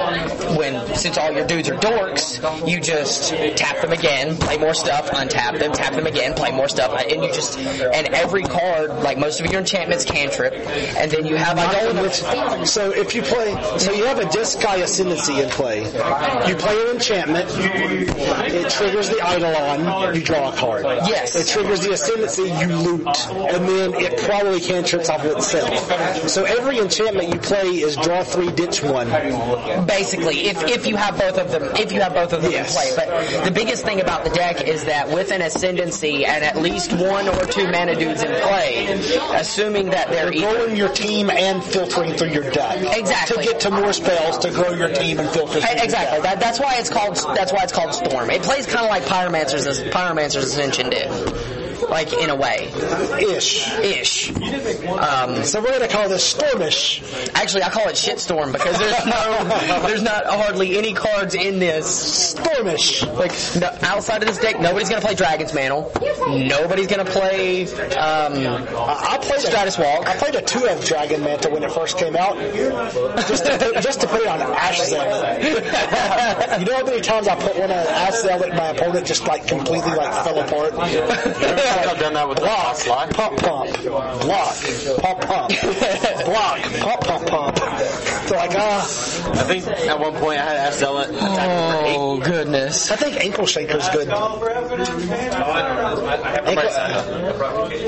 Are you familiar with Ankle Shanker laws? I'm not. I need to send this text message. And we're back. And we're back. I had to go smoke a cigarette and figure something out. But while we were gone, I figured out that the speech function on my phone recognizes magic terminology and capitalizes it for me. He was speak tweets to texting a text message, and it actually capitalized Friday Night Magic. Yes, it totally did, because I doubt it would have put F and M in as F and M as 3 letters. So I said Friday Night Magic, and it capitalized it for me in 3 words. Awesome. I now like my phone that much better. I take something an iPhone can't do for 1,000. It's not an iPhone. Exactly. It is a Galaxy S4. The nicest phone I've ever had, by the way. Just want to put that out there. But anyway, as we were saying, we were talking about... I have no idea. I think we were talking about the Shitstorm deck. And then I was trying to ask you what you thought of Ankle Shanker. And I don't know what Ankle Shanker is. And we're back. It's the modern creatures, the 2/2 for 5, I believe. He's 5. And when he attacks, all of your creatures gain first strike and death touch. Woo! I definitely want to play that guy. That guy's pretty nuts. I don't think they put first strike and death touch. They've only done it one time. And that chick was nasty. If you decided to play her. You always played her. No, you didn't. In Limited, you always played her. But in Standard, you never played her. I don't ever think she saw any kind of Standard play. She's a commander. So? Who cares? Their entire deck's built around the fact that she's ridiculous. Their entire deck's built around the fact that I can just kill them on turn 5 with Advara Hellkites. Not even comboing. I don't know what you're talking about. Of course I'm talking about Riku. Come on now. I have no idea who that is. You liar. If you could see the death stare I just gave Chris Kennedy, you would all be piles of ashes. It proves that's proof that looks cannot kill. That's true. But anyway. If looks can kill, Bill Clinton would have been dead years ago. Yes. That's another Cards Against Humanity reference. I'm going to have to start playing that. We're here on Mondays. Well, I normally work till 5:30 on Mondays, so... We get here about 4. I guess I could get here when I get off work, maybe. But anyway, so let's talk about... I haven't seen any deck lists for it, but you would probably know the cards better than me, because I haven't looked at the spoilers recently, but a lot of people are talking about Sultani Dredge, which would be junk, I'm assuming. It's Bug, I believe. Bug is Sultani? Yeah. Sultai? I don't remember. Anyway, it's a dredge. I know the bug ascendancy puts cards in your graveyard, and the bug mechanic relies on cards going into your graveyard. So I would imagine that's what it is. See, I don't fucking pay attention, and here I am trying to talk about Magic and have no idea what the fuck I'm talking about. Not that that's anything new, but when have we ever known what we were talking about? This podcast is brought to you from the guys who called Thassa the worst god in Theros. Who called Heliod the best god in Theros. And we all know how that travesty turned out. To be fair, I was right about Stormbreath Dragon. You were right about Stormbreath Dragon. But another thing that we were notoriously wrong on was Tezzeret. That was probably our worst mistake. That was on me. That was on you. But I didn't dispute you, so that was... There you go. But then again, I am a guy who decided to... The Tezzeret was on me. Thassa was on you. Because you clearly said, I don't want to play a 3-mana enchantment that says scry 1, because Thassa will never become a dude. I didn't think she would, but then again, I didn't realize that there were actually blue creatures that were good. We're also talking about a guy who used a Sharpie to make a proxy out of a...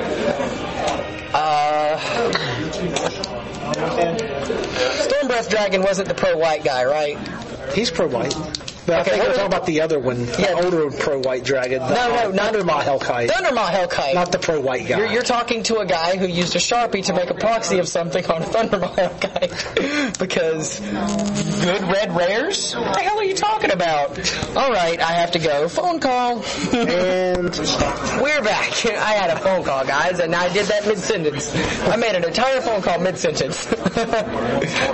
Anywho, so I don't know if you would know of any cards that would be in the Sultani Dredge. I've seen cards other than the that Ascension. I can't think of.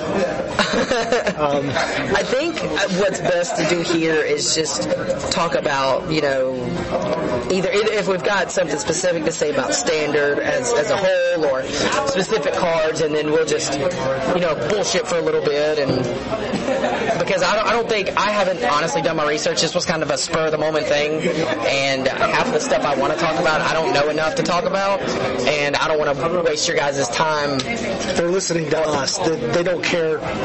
They're here to be entertained, right? Well, have we ever gotten an email congratulating us on how well we knew a format? All the emails we get are thanking us for entertaining them. Fair enough. I guess that's fair.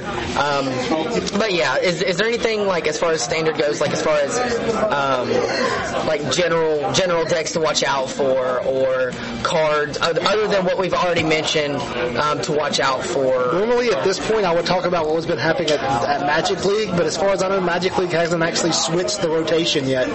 Well, not only had they not, I don't think they've switched the rotation. I think that a lot of their tournaments have been falling off because of the inability to sponsor a specific third-party site for their games, which makes it a lot more difficult for them to organize tournaments. But I think a lot of our, as far as the format of cards, probably need to spend a week doing a little bit of research. Plan to come back next week with some more informed opinions. Or we could just wait for Star City to settle it next weekend. That's what I'm saying. Like, we'll do a little bit of research of our own, come back to you guys Friday or maybe Saturday, and then next week we'll talk about what Star City found out for us and what week one at local game stores found out. That would be the next week. Star City. The first open will be next Saturday. Not tomorrow, but next Saturday. That's what I'm saying. So if we next come back Friday, next week, we'll be able to do a little bit of research. We'll be able to have actually something specific to talk about. It's a trap. It's a trap. Admiral Akbar's texting me. No, I saw the text upside down. It's a trap. Anywho, come back next week with some more specifics and a little more knowledge on what we're actually talking about. And then... wait, we actually get to come back next week? Not we'll come back next year? We'll come back next week. Whether it's on the weekend or whether it's Thursday or Friday, we'll come back next week. And then, to be fair, it doesn't matter when we record it. It's going to go up at some point. Exactly. I guess that's fair. But then we'll wait till the next week and see what the Star City event brings us, and see what week one at our store looks like. See what just so that we have a little bit of on the ground feedback before we talking about what our Gauntlet might look like. Is any tell, you're going to see a lot of mono red because people love their mountains when nobody knows what the hell's going on. Fair enough. But honestly, I think your swamps might be better to you this week in this particular rotation. Your swamps may be better to you than mountains. Depends on how frisky you are. Well, in terms of turning things sideways, swamps may be better than mountains. I don't know. It depends on how frisky you are, because the rug thing has dork and then dude that puts a bear in play, puts a 4/4 in play for what, 3 or 4? Something like that. 5? I don't know. But in terms of 1-drop, 2-drop, 3-drop, you're probably going to want to look at swamps. Well, if you're doing that, but splashing mountains, because Rabble Master's still a good 3. Rabble Master is pretty good on 3. Pretty sweet. Well, that being said, what would you like to entertain them with now? I have no stories because my life is boring. Like, supremely boring. Nah. And nothing's really happened. Like, there were some stories I could have told you, but they're so long gone that... Like, playing Jacob Van Lunen at the feature match area, GP Richmond was kind of interesting, but it's way too far gone for me to try to tell it even remotely entertainingly. Oh, that's disappointing. But I had a wonderful time casting Burrington Forge Tenders. I bet he did. Burrington Forge Tenders kind of good against you. for those of you who don't know who Burrington Forge Tender is, kill yourself because you should know. At least you didn't have to pour Firewalker. Kill yourself and your family if you don't know what that is. That is one of the top 5 most notorious cards from Standard. If I could build a bonfire with only 3 cards, it would be Burrington Forge Tender, Carr, Firewalker, and Gideon Jura.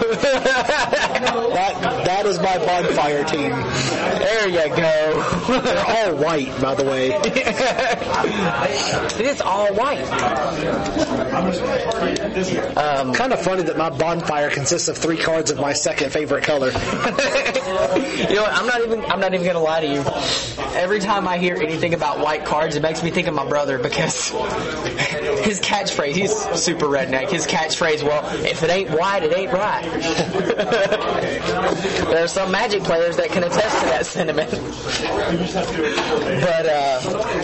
But anyway, unless you have something specific to talk about, I have nothing else Magic related. Everything that I have to talk about is not Magic related. Wrap it up. We're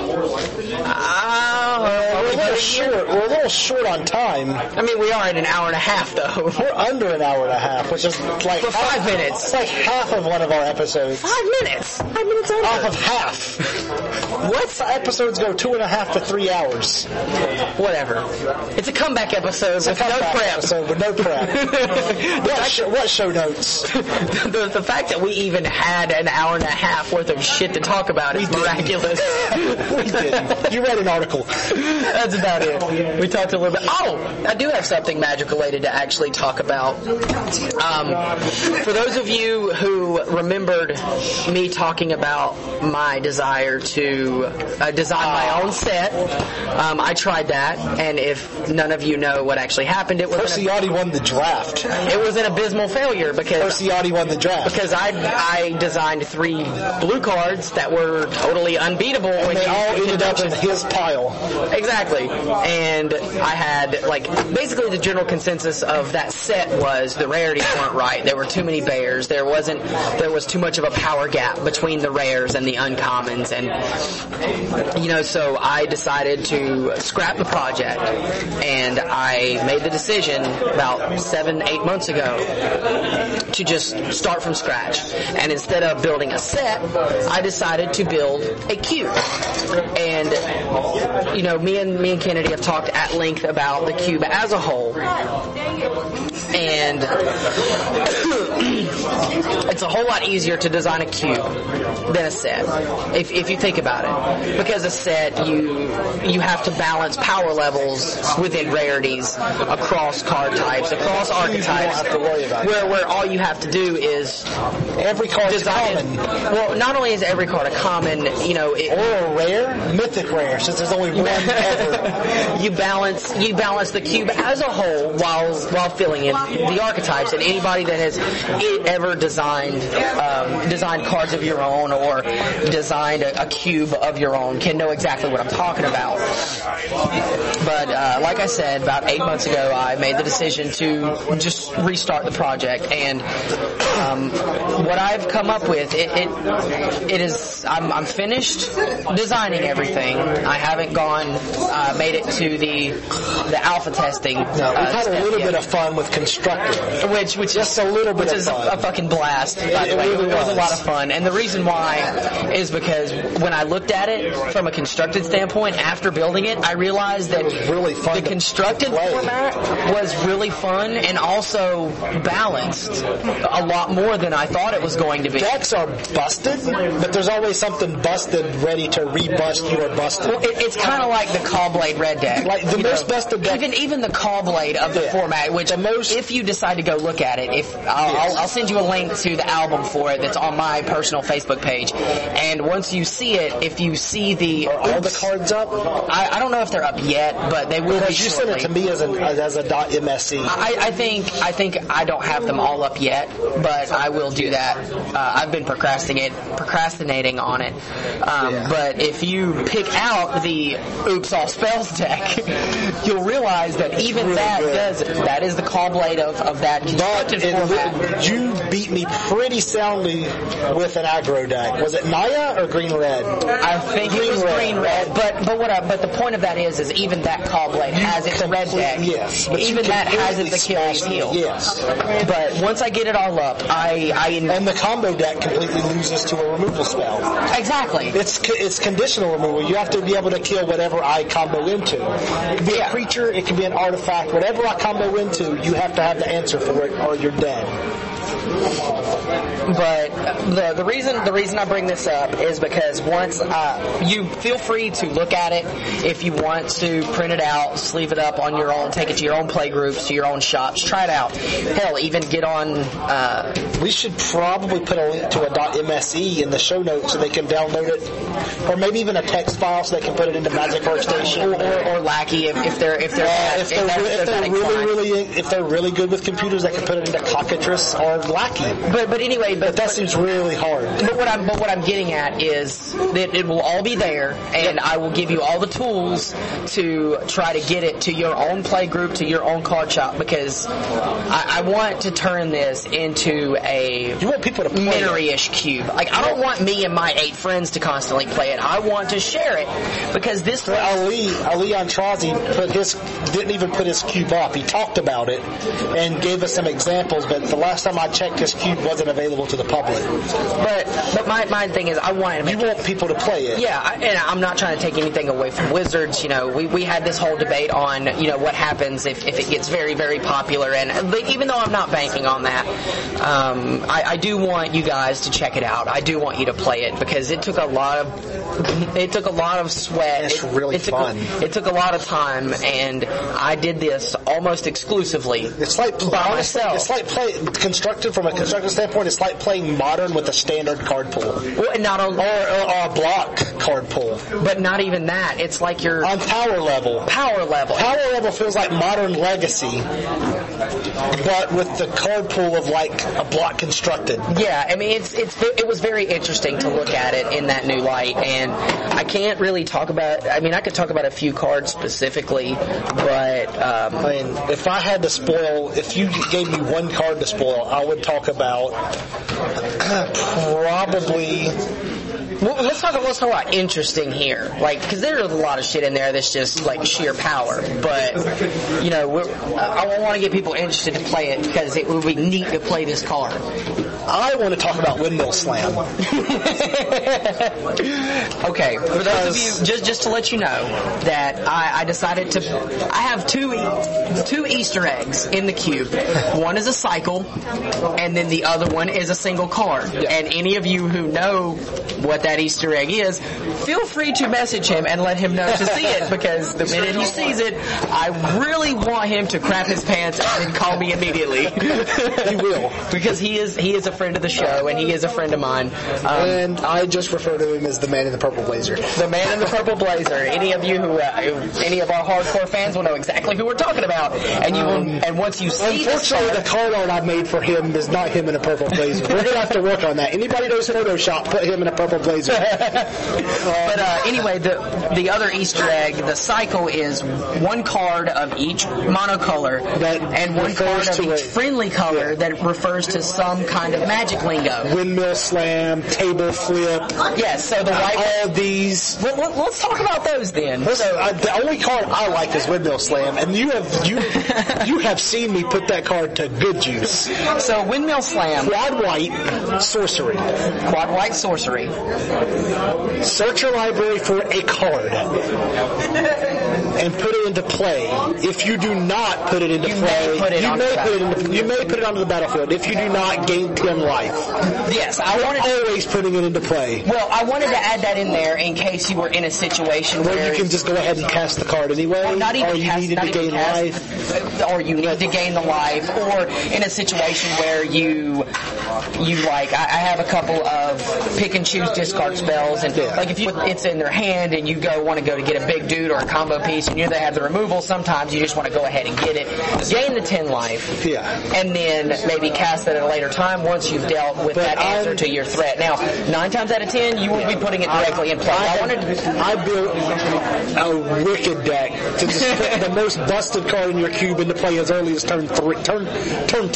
I forgot what that busted card was, actually. Temple. Oh, let's talk about this card. Let's talk about Temple. Instead of the enabler, let's just talk about the card that can go in several decks. Okay, so Temple of the 5 Swords. I honestly think that this card is good. I might have to redesign spicy. it.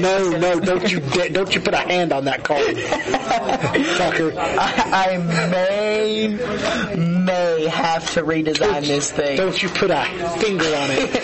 So it is an 8 mana artifact. 8 mana artifact. I probably need to make it legendary though.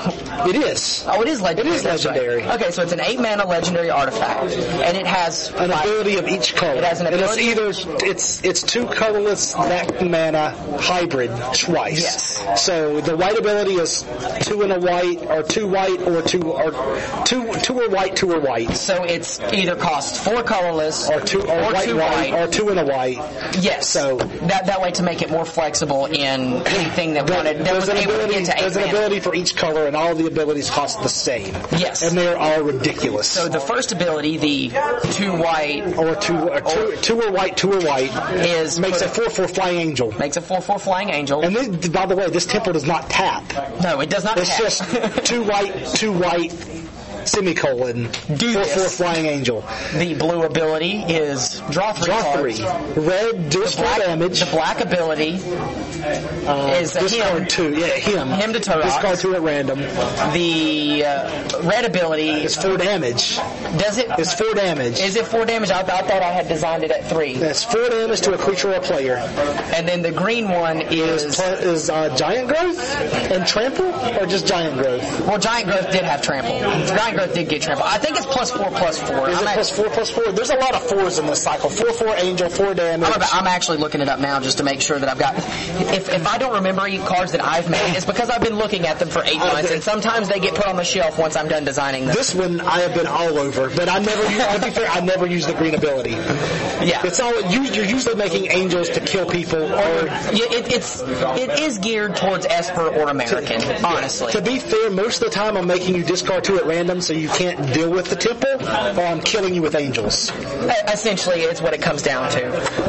But it's that's what Windmill Slam goes and gets. And with some of the reprints, like to see the deck, I mean, there are reprints like Sol Ring. Yes, I did reprint Sol Ring. And then there's another card. You don't have to have Windmill Slam. It's called Skillful Transmutation. It's 1 green-blue. Sack a permanent, search your library for a permanent of that type, and put it on the battlefield. So you can go turn 1 Sol Ring, and then you can Skillful Transmutate it into a temple. Yes, on turn 2. Because you go land Sol Ring, land, like even, this is just land skillful transmutation. That's all you need to do. And then you have a temple in play on turn 2. Maybe I didn't see that interaction. But that's the thing. It is balanced. That deck can lose. All you have to do is have a disenchant, and my entire plan is gone. Well, I didn't reprint disenchant, but essentially... But there are disenchants. Yes, all you have to do is have a way to blow up an enchantment. And I did reprint Crows and Grip, too, because I foresaw problems with Temple and being able to kill it without them putting a whole bunch of shit in play. I think Temple's the card of the set. It goes into... It's the win condition in the combo deck. Not to mention in Oops All Spells, it's a spell that can win the game. Yeah. So like the point of Oops All Spells is I have nothing but spells, and I can kill you with either manlands or a 1-up temple. Yes. Because there are no creatures whatsoever, not even Snapcaster Mage. I didn't even play Snapcaster Mage. But and that I did reprint. Yes. The deck essentially involves a black. It's an Esper combo deck. Well, it's an Esper control deck that just plays nothing but answers. Yes, I've got. And it kills you with its mana base. So we play that. Then there are a couple of decent counter spells that I printed that even in standard would, even in modern, would be playable. And then Counterspell Delirium. With Delirium 1, that mechanic hates me, by the way. Every game we played, I ended up having to. You know how many times I've countered the spell, drew a spell, and then countered my counter spell, then discarded my counter spell? Okay, so Delirium is a mechanic that I designed. It's usually aggressive, but it is on a counter spell. Delirium's value. It's mostly printed on black-red aggressive cards. So when you cast the spell, you draw X, and then you discard X at random. Yes. So you don't net any cards, and you can't control what you discard. Because that was honestly, I designed that was something from my first set, which it was a flavor thing because the whole demons, they're fucking psychotic and they breed chaos. A lot of demons, and they breed chaos, and part of chaos is 5/5 for 3, or is it a 6/6 for 3? 5/5. Oh, he's a 6/6 for 4 with Delirium 3. The green guy. No, the 3. No, the one black demon. Oh, he's a 5/4. He's a 5/4 with Intimidate with Delirium 3, I think. But I wanted that mechanic for aggressive players to be good enough to where they want to play these creatures, but it makes it kind of chaotic for them to try to curve out. Yeah. Now, in a way, that's probably good and bad. I don't think because Delirium allows us to up the power level of the individual creatures, allowing them to make a little bit better because of that drawback. But on the other hand, it makes those decks a little bit less resilient and makes them a little bit less consistent against the decks they need to be consistent against. So, like I said, the entire set's balanced from what we've tested so far.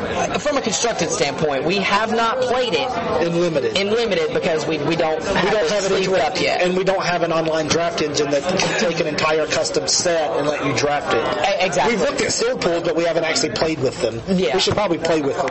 But then again, we don't have any way to generate a reliable sealed pool. Here we have in Magic Set Editor, you create a custom pack with 90 commons.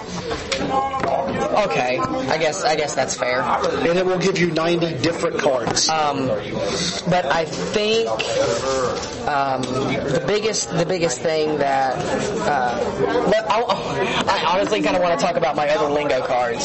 So in blue, what did I have in blue? I forget what I had. The blue-black one, I can't remember the name of it, but it's the one that lets you stack your deck. Oh, the blue one was. Fuck! I wish my pictures would load.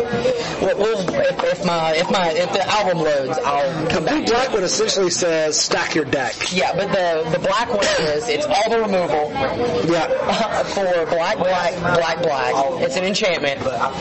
2 aura black, 2 aura black, 2 aura black. So it's 3 black or 2 mana for each black that you don't want to or can't pay. And that ability destroys target permanent, and that's all it does. I think, unless I added all the removal. All the removal. Every 3 black mana you have is Vindicate. The red one is called Aldi's. Aldi's. That's it's even spelled as the Maestro, Pat Chapin, and Sprout did. That was kind of a thing to them. Table flip. Aldi's draw any number of cards and then discard that many cards -3. Yeah. For red. I'm not sure because it doesn't see play in any of my red builds. And then for green, I have Magical Christmas Land. Magical Christmas Land. Which GGG, I believe, on that one. It costs 4. I know it costs 4. Is it? So it's quad green? I think it's quad green. Okay. But what it says is all of your lands allow you to tap them to search for a card and exile it. And then you tap a land, search for a card, and exile it. All your lands gain this ability. And then until the end of turn. You can cast those spells. And then until the end of turn, you pay 1 to put that card on the top of your deck. Or to put a card exiled with it on top of your deck. Allowing you to use your lands, pick specific cards out of your deck. Or you can just use your lands. Put them on top. Or you can just use your lands to exile your lands, if you have enough lands. Well, they go to the bottom. The ones that you don't, I just won't shuffle anymore. Well, the ones that don't don't go back. They go back into your deck. Yeah, you can't just go on the bottom. So you just stop shuffling. You just put your land on the bottom and stop shuffling. But they're essentially gone. But that's Magical Christmas Land. In blue-white, I have Runner, which is scry X. If it's cast from your graveyard, gain X life with Retrace. It doesn't have Flashback. It has Retrace. Super Flashback. And in blue-black, I have the Nuts, which allows you to... That's the one where you stack your deck, right? It allows you to search for a gross number of cards. I think it's 3 or 4, and put them into your hand. Or if it's in your hand at the beginning of the game, you can basically pick a certain number of cards to be in your opening hand by exiling it. Yeah. Then in... Most of these are unplayable in Constructed. In Constructed, most of them are unplayable. But they will make some interesting... limited games. Interesting limited games. In red-black, I have... Table flip. Okay.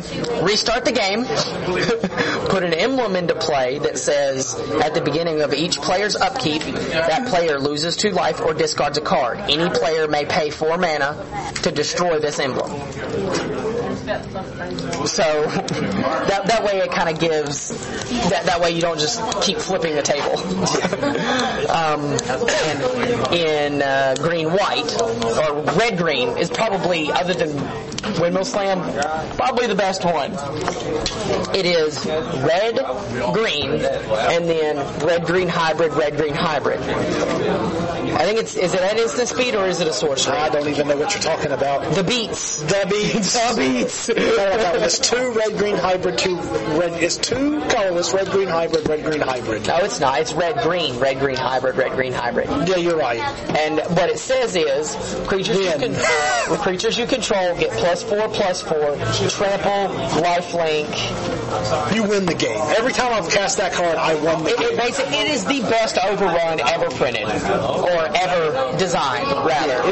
It costs 4, right? Yes, it costs 4. Red-green hybrid, red-green. Yes. So you can't play it in mono red, you can't play it in mono green. That's kind of what I put the red-green. I played it in red-green. But when you guys actually get a chance to see the cube as a whole, you'll understand how good red-green is. I actually called the deck The Beats. But the Beats it's insane. It gives... I forgot that was part of the cycle. So there are 2 playable cards. No. It's +4/+4, trample, lifelink, hexproof, and something else. Because I have used it to protect myself. Fuck off, Cody. But and then the final one is all the gas. So there are 3 playable cards. All the gas, and what all the gas is good. It is green-white enchantment. It's just green-white enchantment, so it costs 2. For 1 mana, it is basically a Sylvan library. It's a Sylvan top. It's a Sylvan library that you pay 1, and you. It's a combination between top and Sylvan library. I forget what the exact. So you pay 1 mana to top. Yes, and then you can pay life to draw cards. Yes, to draw. Only during your upkeep. Yes, only during your upkeep. At the beginning of your upkeep, you can pay 1 to top. Then you may pay life to draw cards. Yes. So it's Sylvan top. It's Sylvan top. If I wasn't already calling it all the gas, that'd probably be the one. Sylvan top of Sensei's library. A couple of other interesting cards that I'm very proud of that I want to talk about out of it is one of them is called it's Ridian. It's a planeswalker. Ridian, Reaper of Souls. All of his abilities are roll downs, but he goes up when a creature dies. Yes, but he goes up when a creature dies. But his abilities, for example, it's -1. Each player sacrifices a creature. -3. Put a creature from your graveyard onto the battlefield. It gains haste. Sacrifice it at the end of turn. Which doesn't exile it, so you can do it again. Exactly. And then his final ability is Liliana Vess, essentially. Because he is a Reaper, so he needs to have all the souls. He is a Reaper of souls, from what I hear. He is a Ginger Reaper? Whittian the Ginger Reaper. But anywho, and then another card that I am really, really proud of was, and honestly, I'm kind of sad that none of the decks that I wanted it to be played in, like at least from a constructed standpoint, it will see play in them. Is Lilith. Yeah, she's good enough to where you're gonna first or second pick her. She's a limited all-star. She's a limited all-star. She doesn't quite make it into the constructed run because she doesn't have an ultimate. She rolls up, she's also an aggressively casted white planeswalker that doesn't play well in white aggressive decks because there are no white aggressive decks. So, and even if there were, she wouldn't be good in them because all of the other value cards on 3 you'd want would be better than playing a planeswalker. She doesn't do anything aggressive either. But she's a 3 loyalty for 3, +1 gain life equal to the number of loyalty counters on her. -3 is Swords to Plowshares, or it's Swords to Plowshares for a non-planeswalker permanent. Yes. Non-planeswalker, non-land, I think. I can't remember. But she can't punk planeswalkers for 3 mana. Yeah. I mean, essentially she would kill herself, and then she goes -4 to Wrath. Yeah. So if you play her, gain 4, and then next turn you can Wrath, or you can play her, gain 4, gain 5, Wrath, keep her around. Or she's a 3 mana Swords. Or she's a 3 mana Swords. Or you go play her, roll her up, Swords, keep her. Like, I kind of wanted her to do control things, but she's not good enough to make the control decks. And she's not aggressive at all, so she doesn't make the aggressive decks, even if there was White Weenie, which there's not. Which I tried to do it, it's just there wasn't enough design space. Yeah. Like, I only did 400 cards. Well, just under 400 cards. White Weenie's there, it's just not good enough. It's not good enough on its own. It's not good enough on its own, given the better... in our playtesting, I've already shown Chris Laws the power of mono red and red green in aggro, and Jund in mid range. Yes, Jund mid range is pretty sweet, even though I don't think it needs the black. But Jund aggro is better than the mid range. The Jund God is really good. But yes, I also printed which one he is. I printed Ares. Is it Ares? Yes. Yeah. Okay. I printed Arc Gods. Each of them cost 3, but require a loyalty of 9 to become dudes. Within the wedge. Within the wedge, yes. So as long as I have devotion to red, green, or black of 9 or more, he's a dude. And of course, he counts towards himself. And they're not as good as the normal gods if they're not creatures. Yes. These gods really won't. They really shine when they're creatures, because I was very unimpressed with how seldom you wanted the Theros gods to be creatures. Like, I wanted people to see these and go, I want to make that How can I dude. turn this thing on? Yes. And I have one 5-color god, which I'll get to here in a minute. Ridiculously hard to turn on. But if you turn him on, he's ridiculously good. So our first god is the Bant god. He's Odin. Is he? That's Odin. Okay. And I forget what the fuck they all do, honestly. The only one I remember that I remotely remember is Ares. He's the Jund god. He puts counters on your creatures. When a creature enters the battlefield, it's a 1/1 counter. If he's a creature, it gets 2 1/1 counters. It gets 2 +1/+1 counters, and I think he does something else. Yeah. Or he has some other ability. Like I said, all this, guys, I haven't looked at my cube in a couple of weeks. I haven't seen it in a couple of weeks either. We stopped playing it for a while because we just got busy doing other stuff. And we had a pretty good grip on on constructed. Yeah, so and we couldn't go any further within the limited realm. But basically, if you turn him on, he now becomes a 7/5 indestructible guy for 3 that makes all of your dudes bigger. Yeah. Oh, they gain haste too if he's a dude. Yep. And the hat trick with Ares is you go. I have Goblin Guide in the set. I have a one mana 5/5. Oh God! When he's not a 5/5 for long. When he attacks or blocks, you put a -1/-1 counter on. He never blocks. He never blocks. But he's a 1 mana 5/5. 4 U3 U2 U1. And don't I have a 1 mana green guy too? 1 mana 2/2. A 1 mana 2/2. That's just a 1 mana 2/2. Just vanilla. So you go turn 1, that guy, one of those 1-drops, and then you go turn 2. You have tons of good options. Putrid Leech. Putrid Leech. I made another Putrid Leech, which costs Phyrexian mana instead of 3.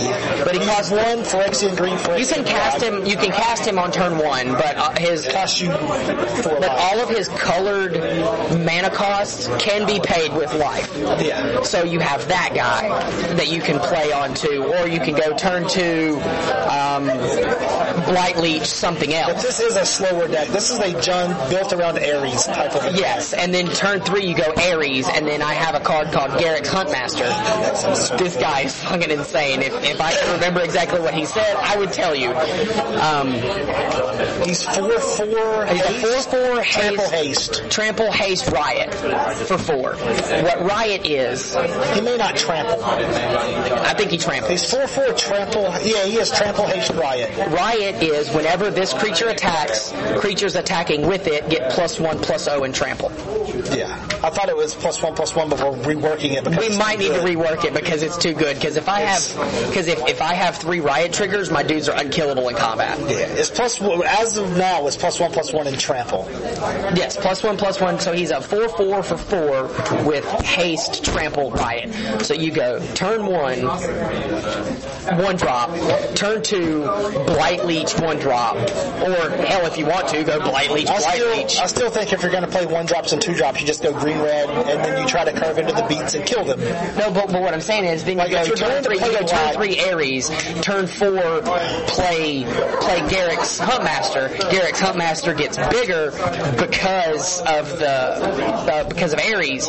But when he comes in, Ares becomes a creature before his trigger resolves. So he becomes a 6/6. Attack them. Then the next turn you can go land 1-drop. Is there a next turn? You have a 6/6 with trample, haste, and riot. You have a 7/5 that's now getting pumped by riot. And now has trample because is there a next turn? I don't know there is, but essentially that is the Jund aggro list that is pretty sweet. I know I've dumped a lot of cards on you from the cube that you guys will have to write down if you want to look at them. But once I have everything set up, we need to put the .mse or at least a text spoiler, something like that. Or like I said, when I get home, what we could do is if you guys have Magic Workstation or go get Magic Workstation, we will put up a file.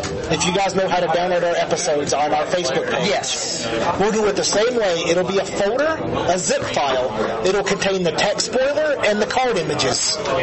That way you can put the set into Magic Workstation. I do have all of them posted. They are all posted because I have Cube version 1.0 with 381 images. If they want to play with it, what they need is the text folder and the card folder. Yeah, all you have to do is, if you know how to put things into Magic Workstation, put it into Magic Workstation like it's a new set, and you will have access to the cube. So now that I have it, let's talk about a few other cards. Sure. So first of all, I printed a cycle of mana artifacts, the altars, that I have not played at all. They cost 2 or 1 or a specific color. Yeah. So they can be paid with 2 colorless mana or like blue or a single white, for example. They tap to add 1 mana of the respective color, and they make spells by that color. They shrink spells and ability of that color by 1 colorless. Is it colorless or 1 of that color? Colorless. Oh. By 1 colorless less. That's awesome. Well, it's kind of awesome, but then kind of not. I didn't want to make it too busted to make you be able to cast Garrett's Huntmaster on 3. Yeah. But then again, I wanted to make the cost down too. Yeah. They'd be too good then. Yeah. I mean, I never played the cards anyway. They seem okay in limited. And then one of the key linchpin of the Oops All Spells deck is the new Decree of Oblivion. That card is ridiculous. Exile for what, 7? It's 7 mana. It's black and white. It's like 3 black, white. Yes. Exile all non-lands. Or for 1 black, white, you can cycle it to exile a non-land. So you just cycle it. Cycling it becomes because Apocalypse Now is just 1 white, black. One white, black. It's 5 mana. Yes. Exile all the things. Non-lands. Yes. So you play 4 of that to just completely wipe the board. And then you play 4 of the other spell to cycle or later in the game to be your 5th or 6th Apocalypse Now. Yes. And it's full of counter spells and 1-for-1s, and then you've got the Master Removal. I think I played 2 Supreme Verdicts. Something like that. I did reprint Supreme Verdict. And then I made sure there's a couple of other not control things that I did reprint. I know you're hearing about all the control things I reprinted, but you said Goblin Guide. Well, Goblin Guide, Skyshot Claim is in there. Tooth and Nail. There are some goodies. There are some goodies in there. Snapcaster Mage. We've already mentioned. I mean, it can be control, but then again, it can be like a combo-ish. I'm not playing it Oops All Spells because I exile all spells. Or I exile permanents. Yeah, so you don't really care. I think there's a one-off temple. I may have even cut the temple. I may just actually be all spells now. It started out as a temple and Aetherling. Oh, it does have 1 Aetherling because you can blink it out before you wipe the board. Yeah. So Aetherling, my favorite creature of all time, by the way. Besides Riku. You can kill with the 1-of Aetherling, or you can just activate your man lands and beat them to death. And the man lands are all fucking sweet. I'm proud of it. No, they're dual lands. They're dual lands. But I'm proud of them. I'm very, very proud of what I was able to accomplish with them. All the man lands, just like the white one's my favorite. just like Zendikar, they come in tapped. They tap for 1 of either color, but they also have a triggered ability. God, I love the blue-black one. The blue-black one is whenever you cast a non-creature spell, mill, right? No, not that one. That's the black-white one. I like the one that whenever you draw a card, gain a life. Yes, that is the blue-white one. Oh, is it blue-white? The blue-black one is mill. Yeah. The black-white one is whenever a creature an opponent controls attacks, it gets -1, -0. That's my favorite. It's Jay's Architect of Thought on a land. Yes. Whenever a creature attacks, -1, -0. There was I was playing against him. He's playing Esper Control. I was playing Esper Oops All Spells. And I was on the Manland plan. That completely went away because he had 3 Shrink lands in play. Which I killed him with. I tried racing him with my Aetherling, but with 3 land triggers, my Aetherling was maxing out at 4 power. Well, and not only that, but that particular land, it's called Moonhollow Revenant. Yeah. And it costs 3 to activate, and it becomes a 1/1 with lifelink and death touch. Which means my Aetherling couldn't attack anymore without having to immediately be blinked out of play, which means I couldn't actually kill his lands. So he won that race quite easily. If he attacked me with his lands, I would crush him, but it has lifelink. So I would crush him and pop all my mana to make the Aetherling a 4/1. And then you would gain 3 life. I would gain 2. And then I would hit you for 4, and then you would gain 3. And then I would hit you for 4, and you would gain 3.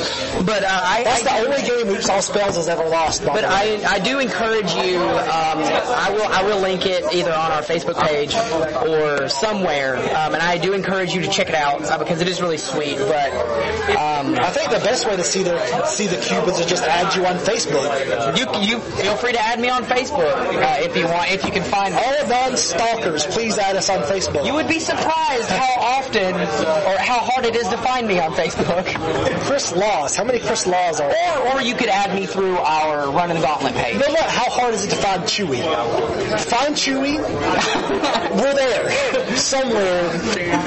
But yeah, feel free to add me If and check Chewy's it out. not private, I don't know if Chewy's private or not. If Chewy's not private, we're on his friends list somewhere. But I think it's time. Let's wrap it up and talk some about the Q. That's more your thing. Let's talk about wrapping it up here. If you want to follow us on Facebook, you can at facebook.com/runningthegauntlet. Or is it Run the Gauntlet? I can't fucking remember. It's in the show notes. If we have show notes. Dicking it up. We're totally picking it up. You can tell it's been a while. You can... About 2 pairings going up. Will be up soon. You can find us on Facebook at facebook.com/runningthegauntlet. You can also find us on Twitter at Run the Gauntlet. Run_the_gauntlet. We got that one. You could email us at runningthegauntlet@hotmail.com if you wish. Or you could catch us, hopefully, from here on out, every week on MTG Cast as well as iTunes under Running the Gauntlet. And as always, you can get us earlier on Facebook. If you follow us on Facebook, so I encourage you to do that. It's a great reason to follow us on Facebook because it goes up. We use MediaFire to upload it to Chewy, but we also give it to you the same time we send it to Chewy. Exactly. So it takes Chewy a couple days to get it up, but if you're on Facebook, you already have it. Exactly. So as always, for Chris Kennedy, I am Chris Laws. Keep playtesting, keep deck building, keep making it fun, and keep running the gauntlet.